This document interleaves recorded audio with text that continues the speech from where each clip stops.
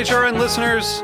As we celebrate our 15th year, we are deepening our commitment to giving voice to the next generation of food systems storytellers, and we need your help.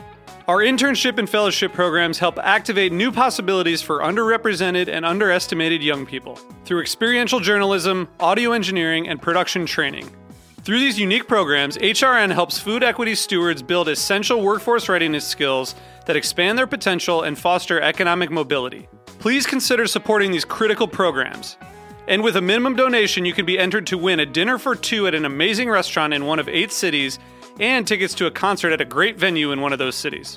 We have incredible partners across the country who have donated, as they also share our passion for helping to educate the next generation of food systems storytellers. Check out heritageradionetwork.org/15 to donate and enter to win today. That's heritageradionetwork.org/15 to donate and enter to win today. And make sure you donate before March 31st. Thank you.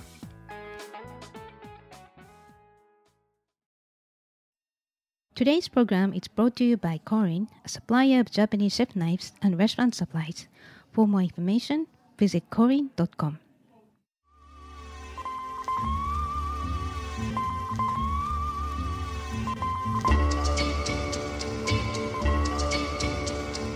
Hey everyone, I'm Marissa Ross. And I'm Adam Horvoulis, and we're the hosts of Natural Disasters. It's a podcast about natural wine and shit. Every week we're going to be going through the basics, the ins and outs, and the culture around natural wine, and, other shit that we just decided that we kind of want to talk about, but mostly wine. Yeah, I mean, have you had that friend that has showed up to your house with a bottle of wine and gone, this is natural wine? And you're like, I wish I knew a little bit more about that, and was entertained. Or maybe you're the friend that's like, yo, this is some natty wine, and you just want to learn more about said natty wine. This could be a good podcast for you, too. Or maybe you know everything about wine, and you just want to listen to some really entertaining people drink wine and chit-chat. Yeah, we do a lot of that, too. Yeah. Like, for example, I went to a Pusha T show recently. That was really fun. That's pretty amazing. It was great, except I was really looking for Kanye to come out, and then he didn't. And even though, I'm still a little mad at him, but we don't need to get into that. Anyways, wine and shit. Yeah, join us. Natural Disasters Pod on Heritage. Yes, on Heritage Radio Network. It's the best. We're really excited. All right. Bye.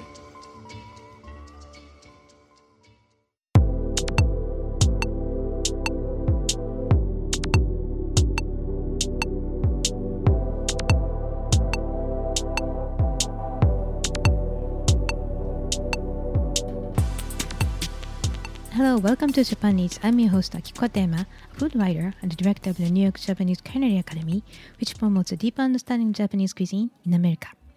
We are broadcasting live from a studio at Roberta's in Bushwick, Brooklyn. This show is all about Japanese food and food culture. We see sushi at every deli in the supermarket, but what is beyond sushi? We hear dashi ramen in izakaya, but what exactly are they? Japanese food is so mystery for many people, and I'll try to demystify it in this program with my co-guests. My guest today is Elizabeth Ando, who already joined us 6 times on episodes 18, 61, 83, 99, 108, and 131. And she shared her truly deep insight into traditional Japanese food culture. And Elizabeth is a food writer and Japanese cooking instructor based in Tokyo, and she has lived in Japan for over 50 years.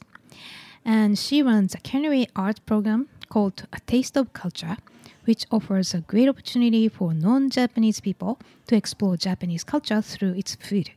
So you should check it out if you have a plan to go to Japan. It's called A Taste of Culture. And Elizabeth is also the author of 6 cookbooks, including an award-winning washoku, recipes from the Japanese kitchen, and kibo, recipes and stories from Japan's Tohoku, and the kansha, celebrating Japan's vegan and vegetarian traditions. And today's topic is really fun. As you may know, we have the new emperor in Japan, and Emperor Akihito formally abdicated, and the Crown Prince Naruhito was inaugurated as the 126th emperor on May 1st.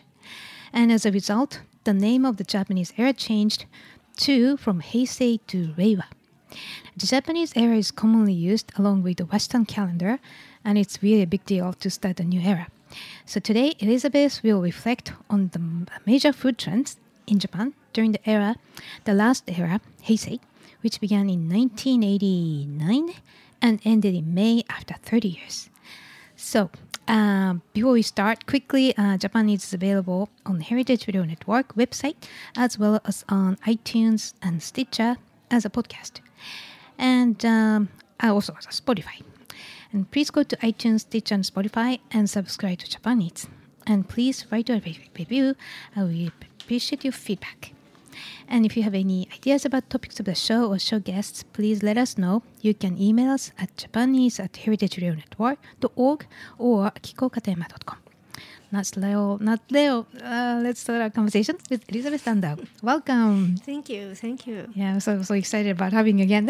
Thank you. When you read off the numbers, I said, "My goodness, it's lots of chances to talk, and I have yet another one today. So that's great." Well, we have more to come, I think. I hope so. Yeah, there's so much to talk about. You're such a knowledgeable person, so I really appreciate you're such an asset for us. Thank you. So let's start with the Japanese era.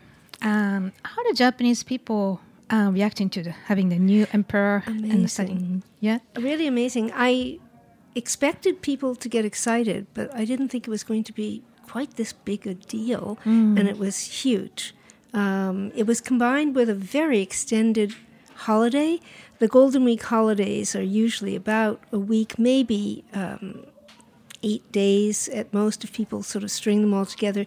This year it was more than 10 days, depending upon how you took your time off.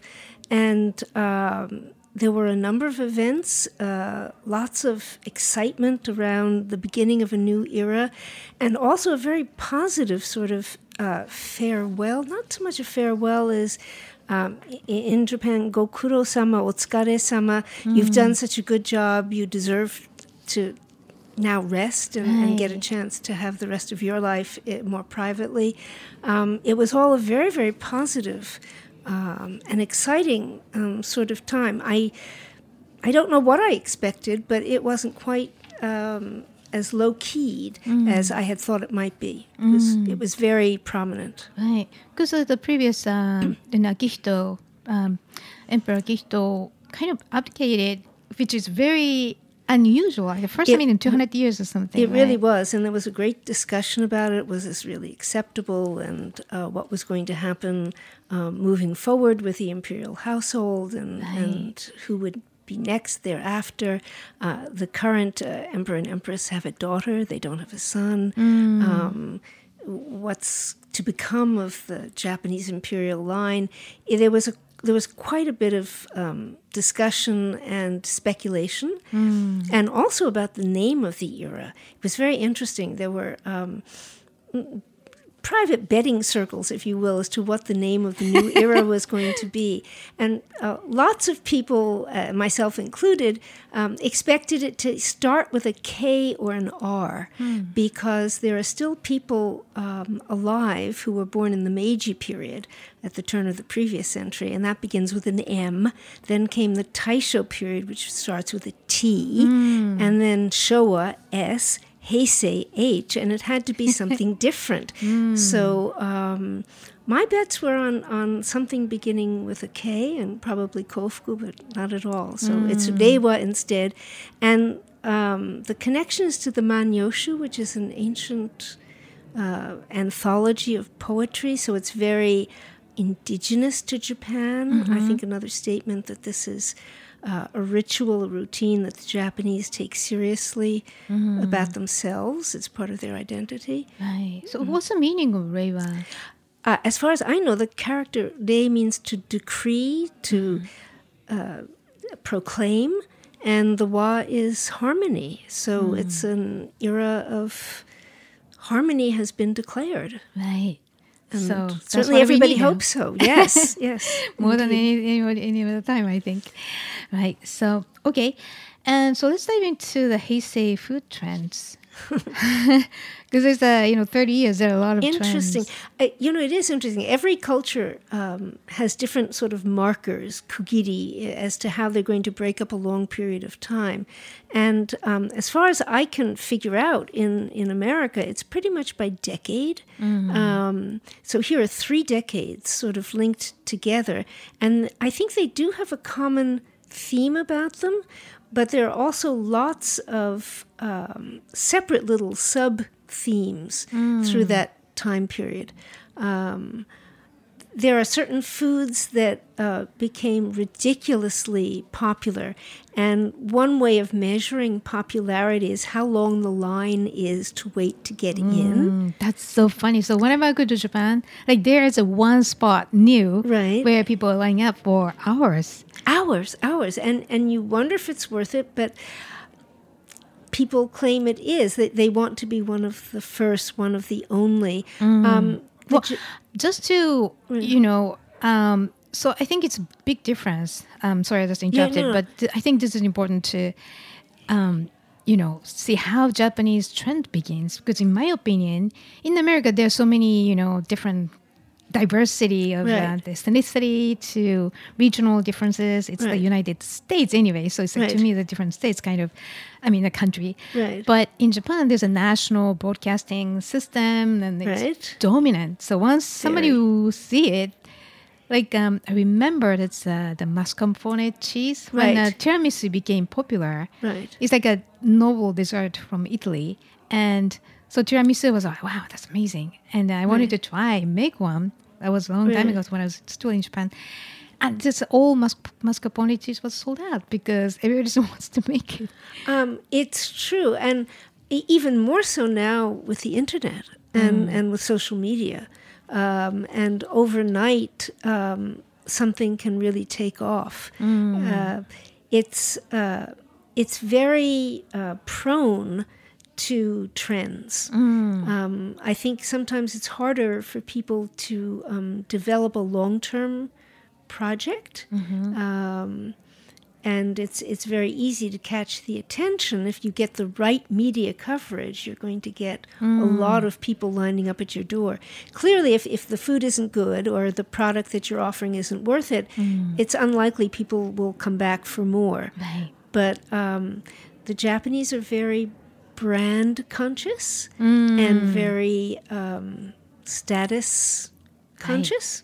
That's funny you said that because I looked up why the tiramisu became so Right. popular, and there's a magazine, and that time was really popular magazine, Hanako. Yes. Hanako featured as a must dessert for cool modern women. But of course, and that's why. I mean, so everybody had to do it.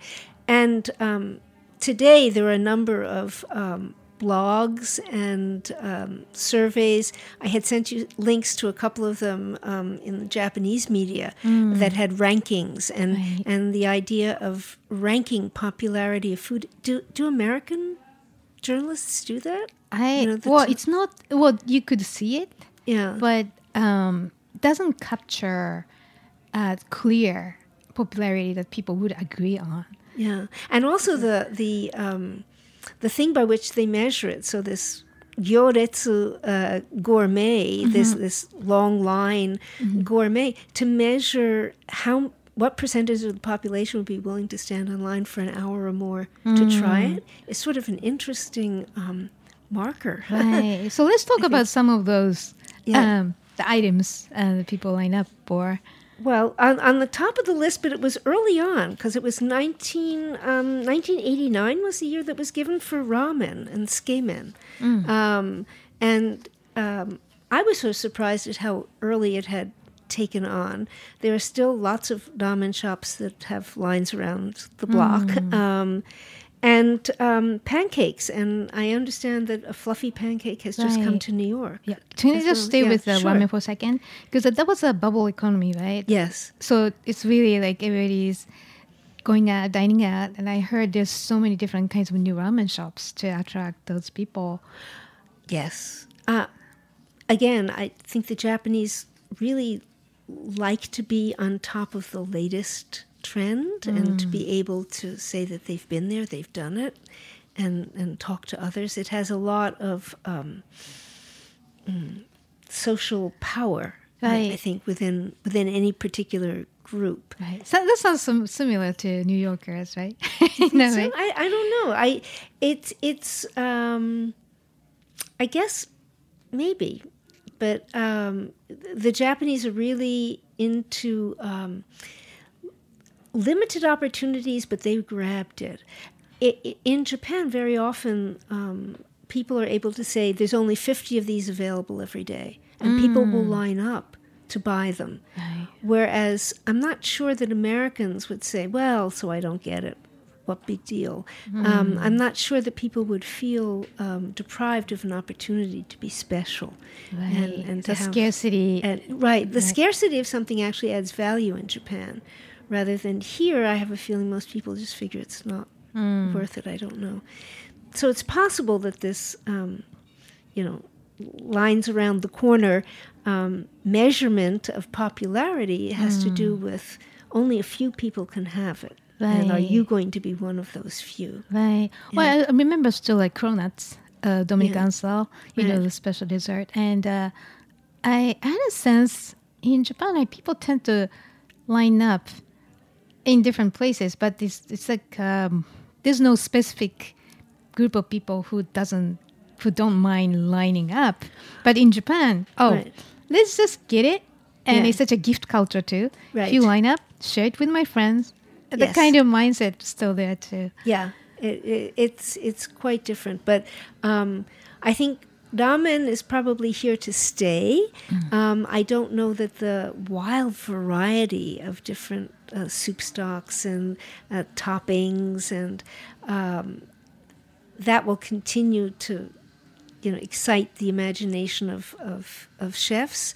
I have a feeling that a few will probably become very popular and stay around for a very long time. Right. Well, that's another common thing between, I think, New Yorkers and Japanese people in general. Pretty open-minded. They're looking for something new. Yes. Right. Yeah. But sorry that I interrupted you. No, So no, the not at all. pancake. Yeah, so pancakes. What interested me was apparently somebody sent me a review of a Japanese place that opened recently in New York, the big fluffy pancakes. And I was sort of surprised. It's sort of returning back to where it came from, because certainly pancakes are not part of the traditional Japanese food culture, but one that people enjoy. And probably because of texture. The Japanese are very big into the texture of the mouthfeel of food. It's a big deal in Japan. It's a very big deal. As important, I think, as taste. And so a pancake that is fluffy, sort of almost like a souffle, sort of captured, I think, the imagination and the taste buds of people. And so now we'll see whether New York really catches on or not to the same. Right. I think that that time, 2014, I think. Right.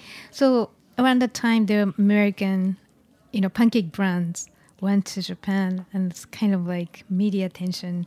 Yes. Really abundant. Yeah. So that's media does drive a lot, but I think that one of the values of the internet and social media is that almost anybody could really do their own promotion and really try to get the attention. It doesn't have to be an already organized, large publishing organization. It's both good and bad because nobody's really monitoring it, but it does give an opportunity to people to present new ideas, new possibilities out there.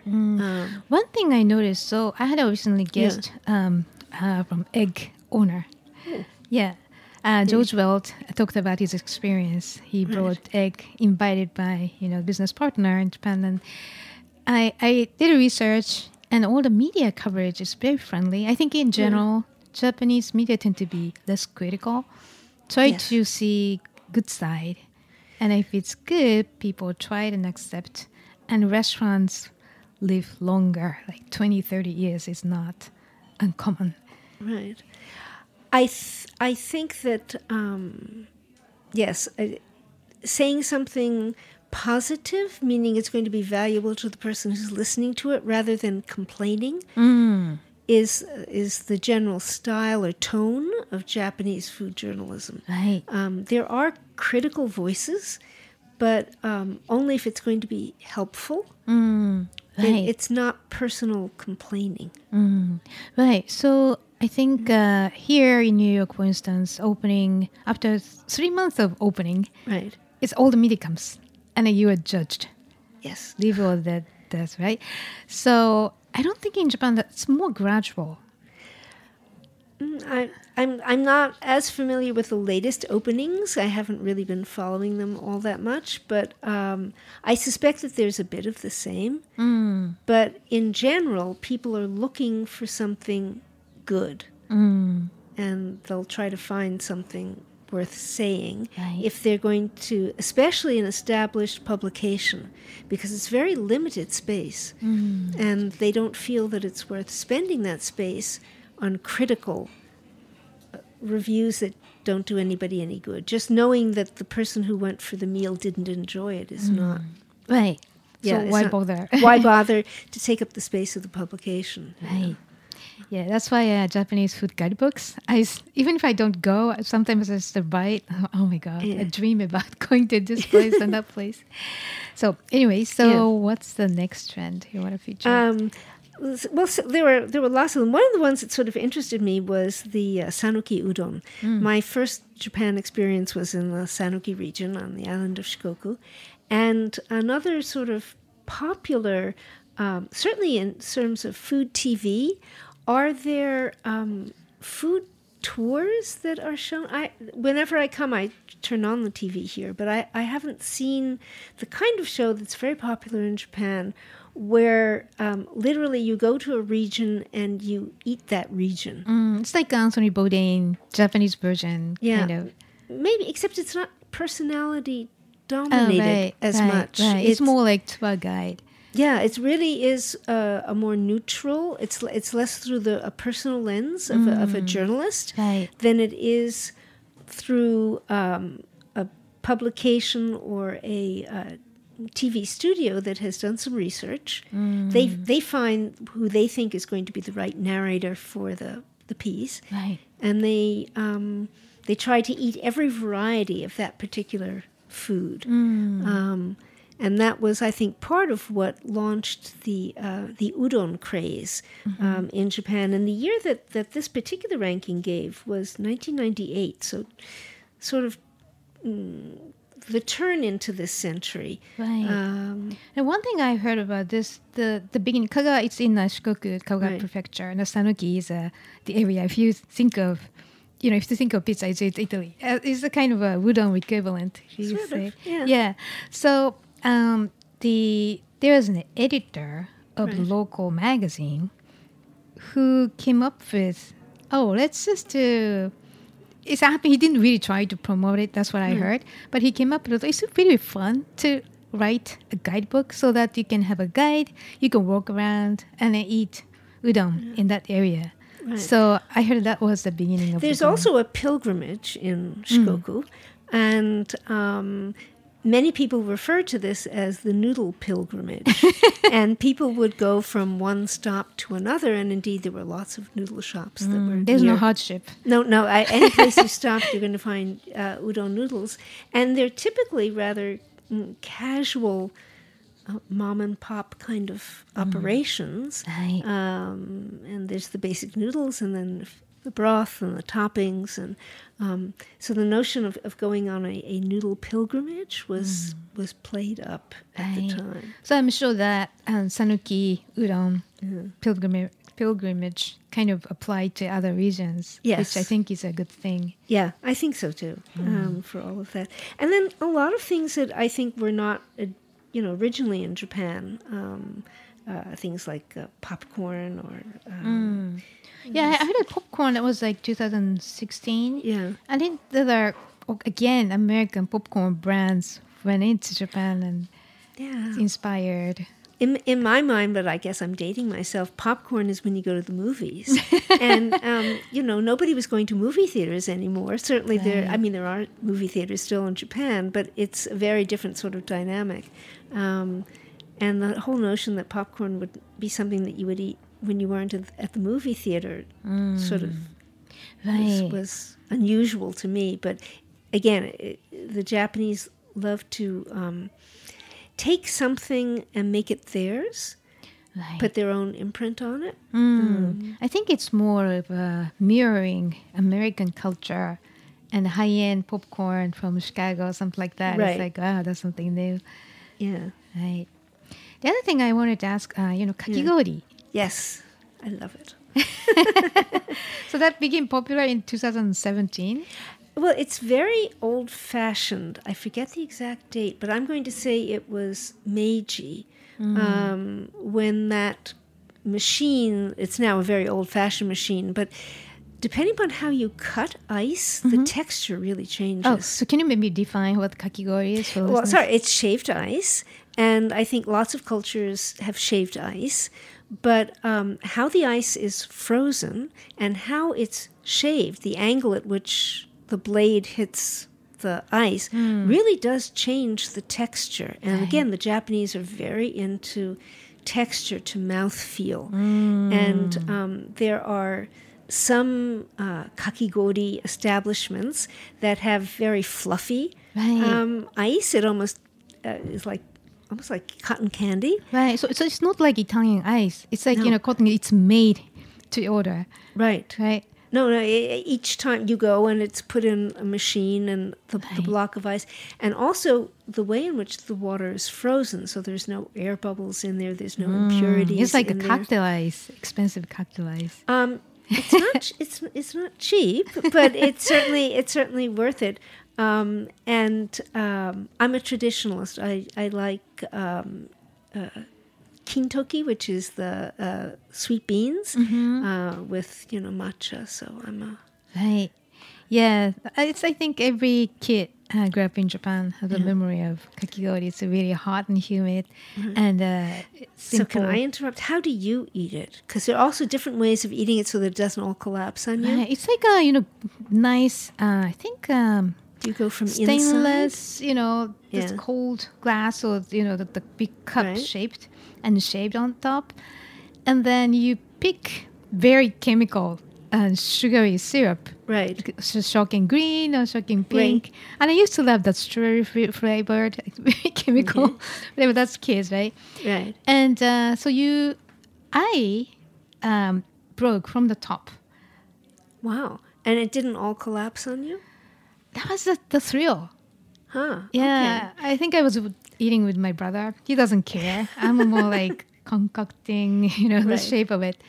I used to pick from the bottom because then it would sort of collapse on itself. And it was interesting in the summertime if you watched other people eating at the same time and who would start on the top and who would start at the bottom. And other Interesting. people would sort of pick on the side, turn the glass around and then go at it as well. But it's one way to survive a Japanese summer, the hot, sticky weather. So I think it's always been popular, but it was particularly focused on, and I don't know if it was Hanako or another women's magazine that had done a piece on kakigori. I think it's a good thing because it's such a culturally deeply rooted, Yeah, I think simple so too. food. Yeah. Right. Okay. And by the way, there's a new kakigori shop in Where? New York. I'm If it going ever to have a gets guest. hot. Yes, I'm going to have a guest this summer. wow. So I'll keep you posted. Good. I have to listen to that one. Right. Great. So, and I think there's a beer garden. Yes. Again, hot, sticky summers, and the Japanese like to go out for a drink with their colleagues. I mean, that's true in large urban Right. centers like New York here too. But it was recent, like in 2017. So what's behind it, do you think? Well, I think there always were these places, certain specials, combinations of beer snacks and different kinds of beer, and especially jibiru, the local The craft beer. the craft beers. And again, I think they always existed, but the attention was not focused on them. And Instagram also changed the nature of information transfer in Japan. The Japanese are also very visual. Texture is big, but so is visual images. And people, as a matter of fact, when Instagram first became sort of popular in Japan, Instabai, it was referred to as the new itadakimasu. So before you would start to eat, instead of saying, I'm about to receive and thank you for this great food, people would take a picture first. I mean, you were always taught when you were growing up to say itadakimasu before you start to eat. Right. But even before then, you have to take the picture and then upload it, and then you could say itadakimasu and go ahead and eat something. Yeah, there's always a positive and negative comments about, taking pictures of food. But I think a lot of restaurants started to now promote it because it's a good... It really is. It's a way of getting a buzz, people to talk about something and to be curious about it. Yeah. Yeah, then we learn something good. Yes. So I think I'm supporting that trend. Good. Right. Any other trend? In terms of TV, one of my favorite shows is something called Sarameshi. And the original meaning of it was a salary man and the lunchtime of salaried workers. But beyond its first pilot projects, which I think were about 6 months, there were a series of programs that had been made, and they were waiting to see whether it would be well received or not. And it was very well received. And they've expanded and done programs beyond the noontime hour and really primetime television.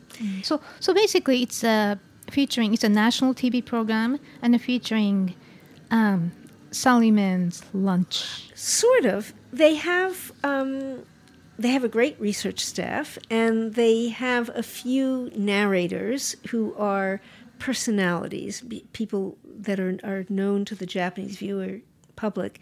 But they choose interesting places to discover.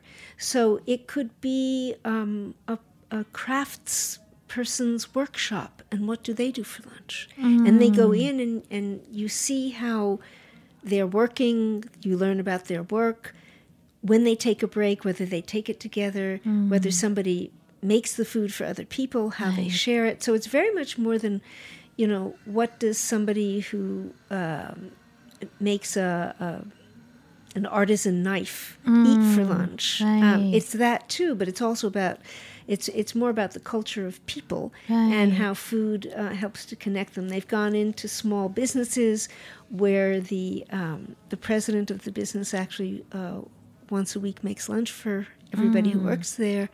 So it's basically capturing lifestyle through lunch. Through lunch, someone. and it's a behind the scenes view, the sort of the view that you didn't expect to see. Interesting. Which TV station?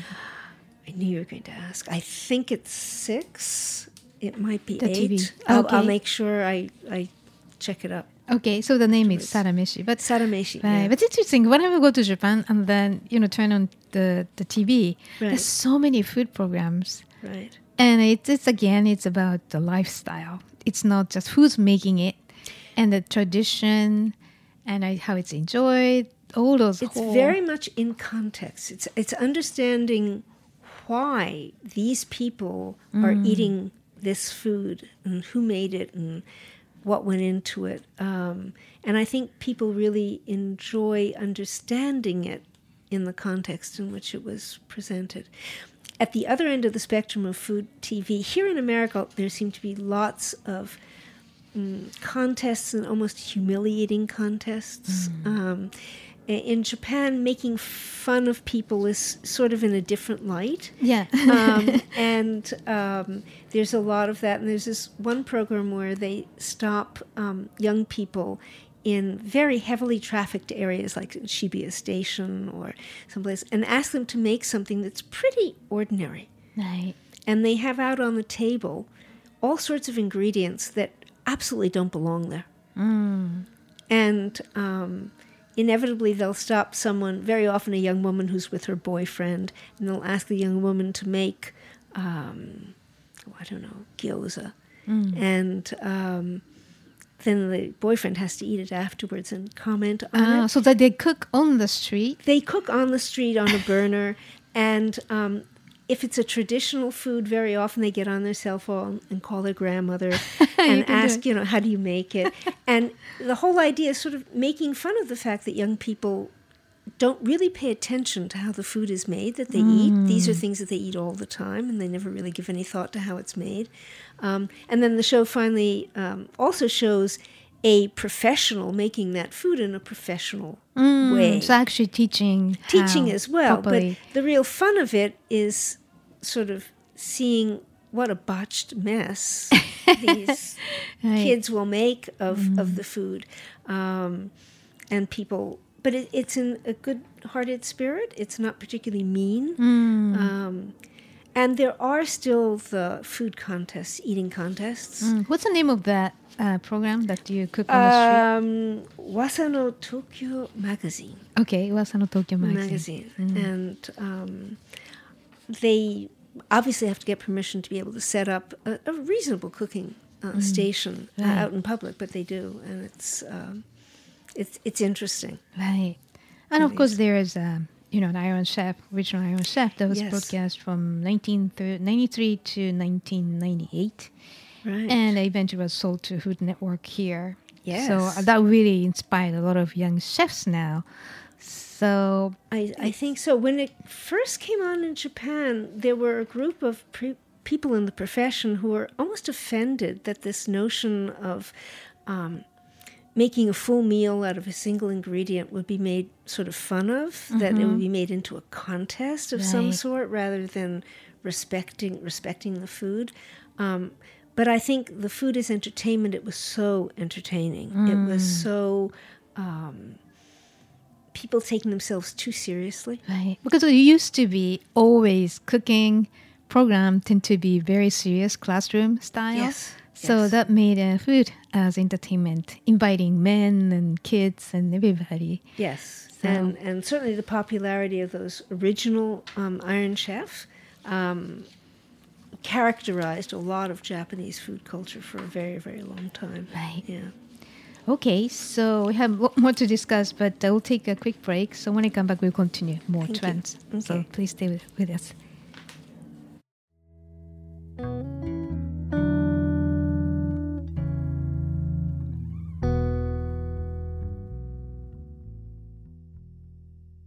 Today's program is brought to you by Korin, a supplier of Japanese chef knives and restaurant supplies.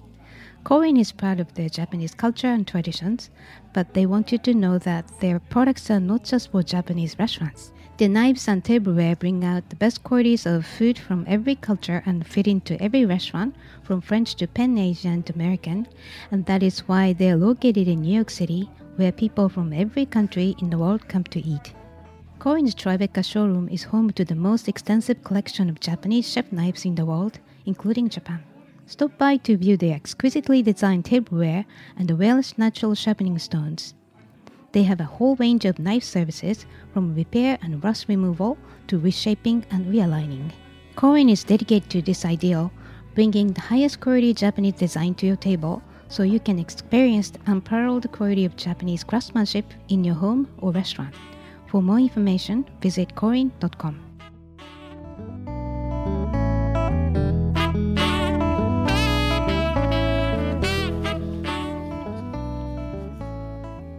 Welcome back. You're listening to Japan Eats podcast live from a studio in Bushwick, Brooklyn. I'm your host Akiko Katayama, and my guest today is Elizabeth Ando, a food writer and cookbook author and Japanese cooking instructor based in Tokyo.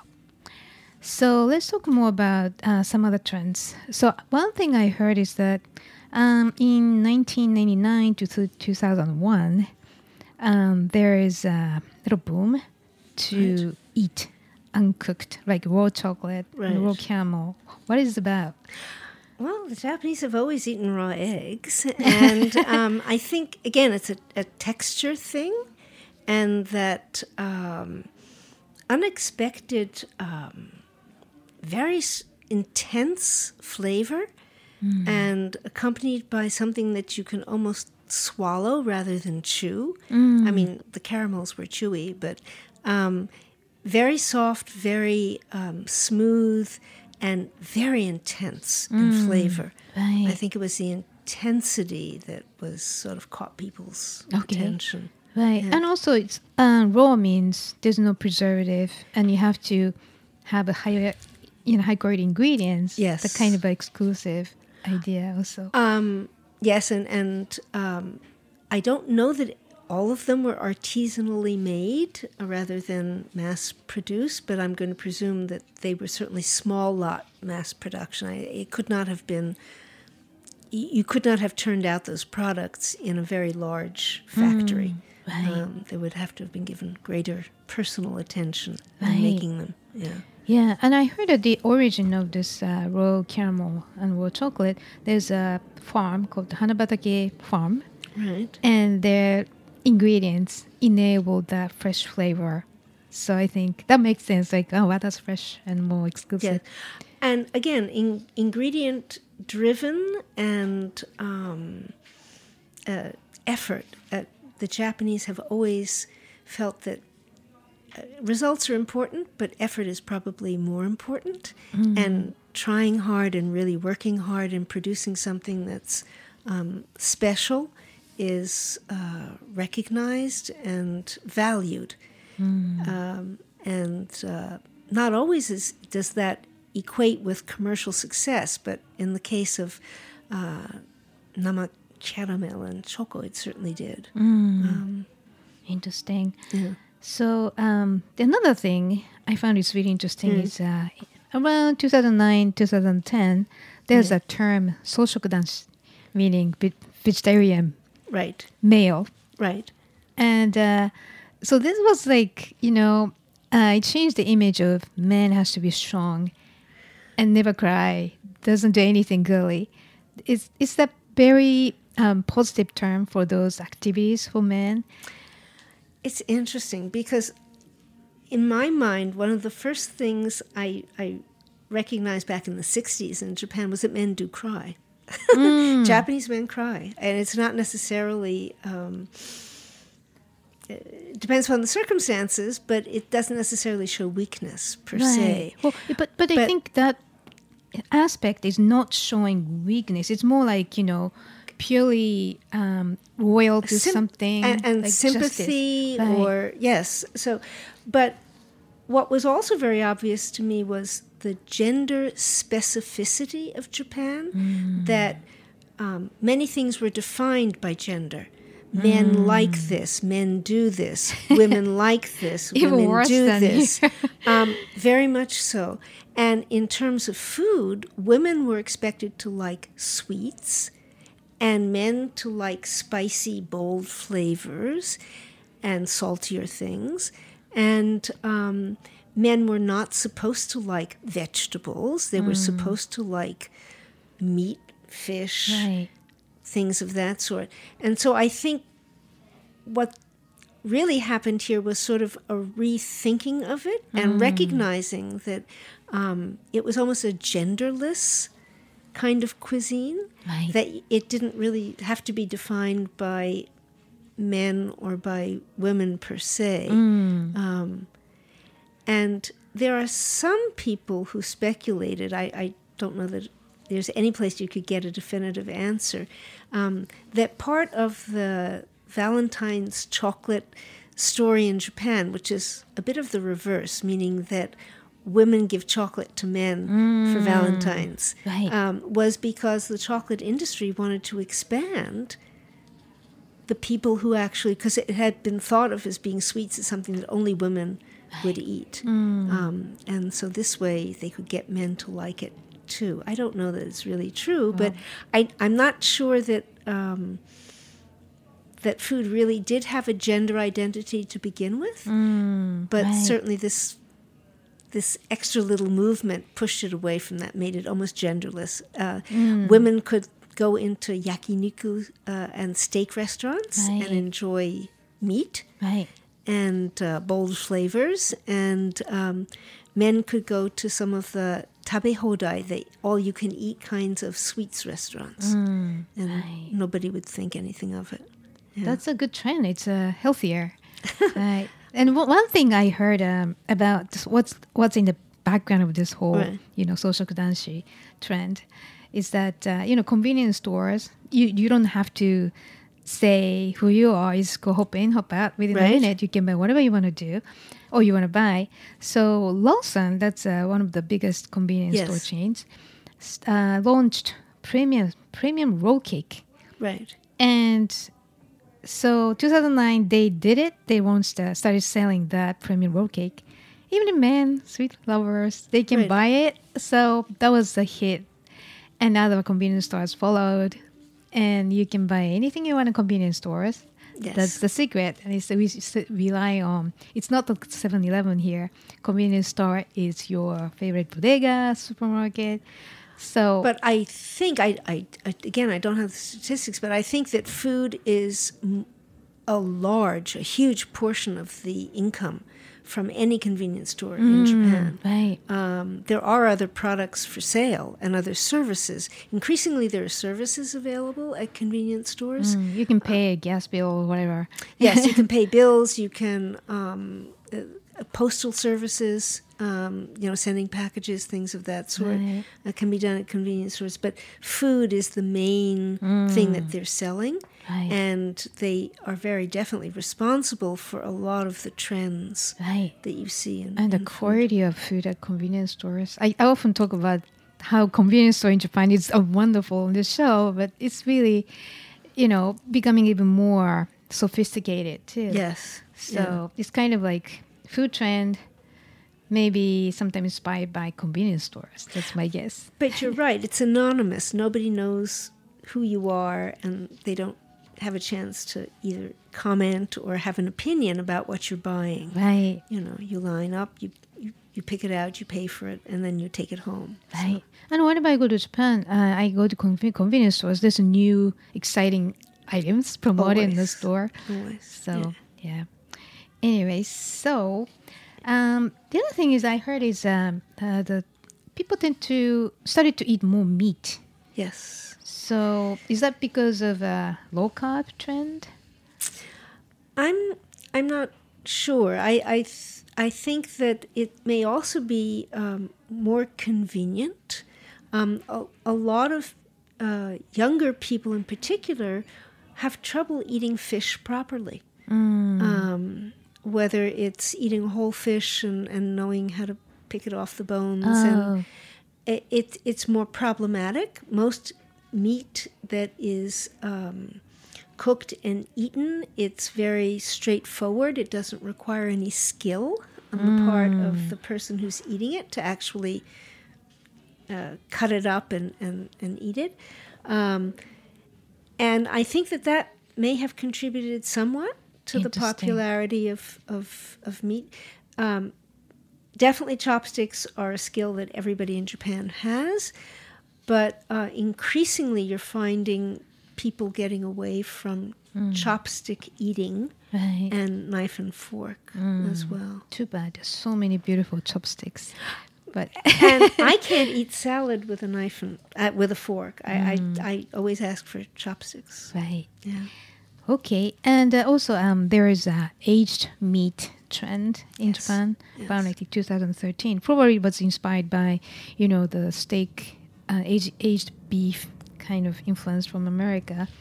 But yeah, it's amazing that Japanese people never ate beef or meat. Now it's becoming more. I mainstream. think so.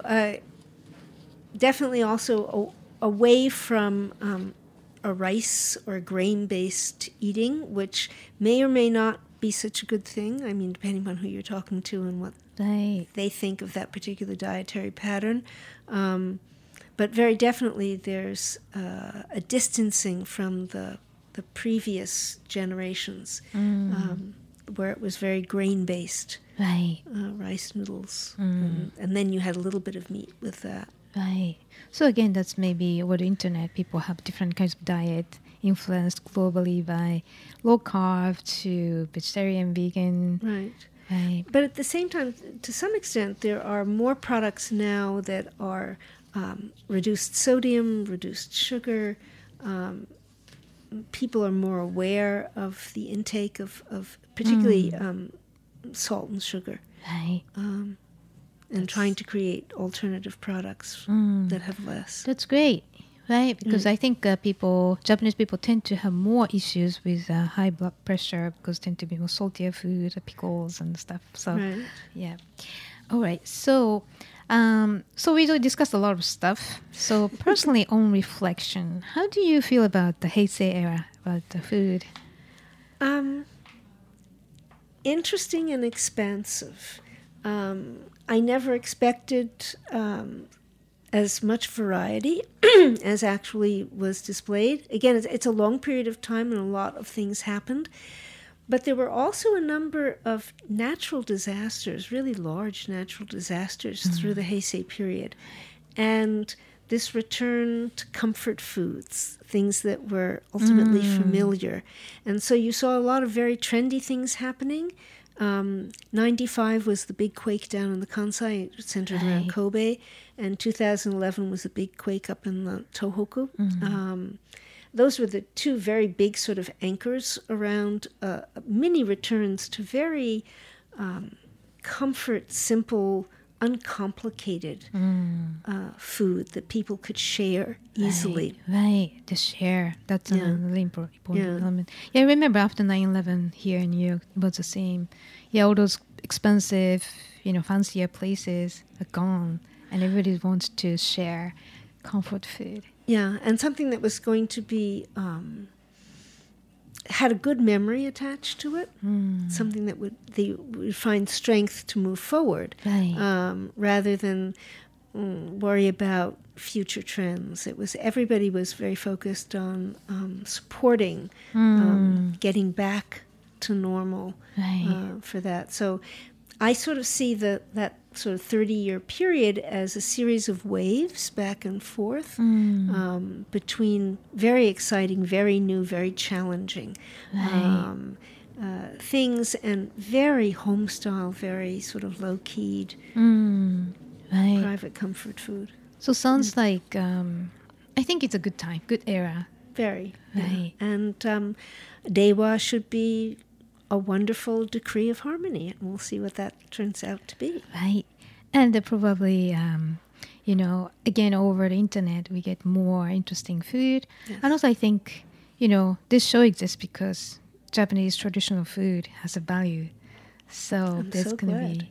Yeah, so I think the tradition should explore and progress to prosper. Yes. Further. So that's I think another so. thing. Right. So this is my last question. So by looking at what we discussed, what do you think is unique about Japanese society and the people's lifestyle that creates the food trends? I don't know that it's unique, meaning that they're the only people who do this, but I do think it's indicative, very specific to Japan. People value effort and quality, and that's not to say that finding it less costly someplace is not a cause for celebration, but they value effort that goes into making good products, and I think that augurs well for the future. And they're very innovative, very creative in terms of thinking of new ways, new solutions, if there's a problem, and new products just for the sake of fun. There's a lot of whimsy and fun in Japanese food as well. People talk about square watermelons, and why bother with that? Because it's a fun thing to imagine. There's a lot of food that is not serious, and I think that's important, that people don't take themselves too seriously as well. Right. Yeah, it's just funny that, the classic pocky, that used to be small, but like a giant pocky, that's one example. Right. And the shaved ice, what's the better texture? It's classic food. So never-ending pursuit of perfection. Yeah, and people being willing to try hard and to keep at it. Right. So let's see what's going to happen in this new era. I'm looking forward to it. Okay, so where can listeners find you online? Tasteofculture.com is probably the best first stop, and on the homepage you'll find links to other things that I'm doing. And tomorrow night, but I think it's sold out. I'm talking for the Culinary Historians of New York, a group, and going to be talking actually about aesthetics in Japanese food, presenting food and arranging it. That's a very important point of Japanese food. Yeah, indeed. We spoke a bit about one of those other sessions back there. So I don't know if anything is still available, but Culinary Historians of New York, you could look them up online, and if they are, I hope to see you tomorrow night. Right, that's a beautiful space. Yes, Globus Globus watched it, so it's really spectacular. Right. Okay, so I'm sure you're going to have you here sometime soon. I'll have to come back again. Right, thank you. Please. So thank you for joining us today. Thanks so much. So listeners, if you have any questions or comments about the show or suggestions for guests or topics of the show, please contact us at japanease@heritageradionetwork.org. And Japan is live at 3 p.m. on Mondays and always available at heritageradionetwork.org, iTunes, Stitcher, and Spotify as a podcast. Our engineer today is Matt Patterson, and thank you for listening. I'll see you next week.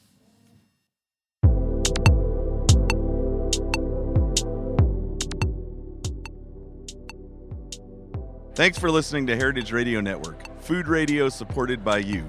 For our freshest content and to learn more about our 10-year anniversary celebration happening all year long, subscribe to our newsletter.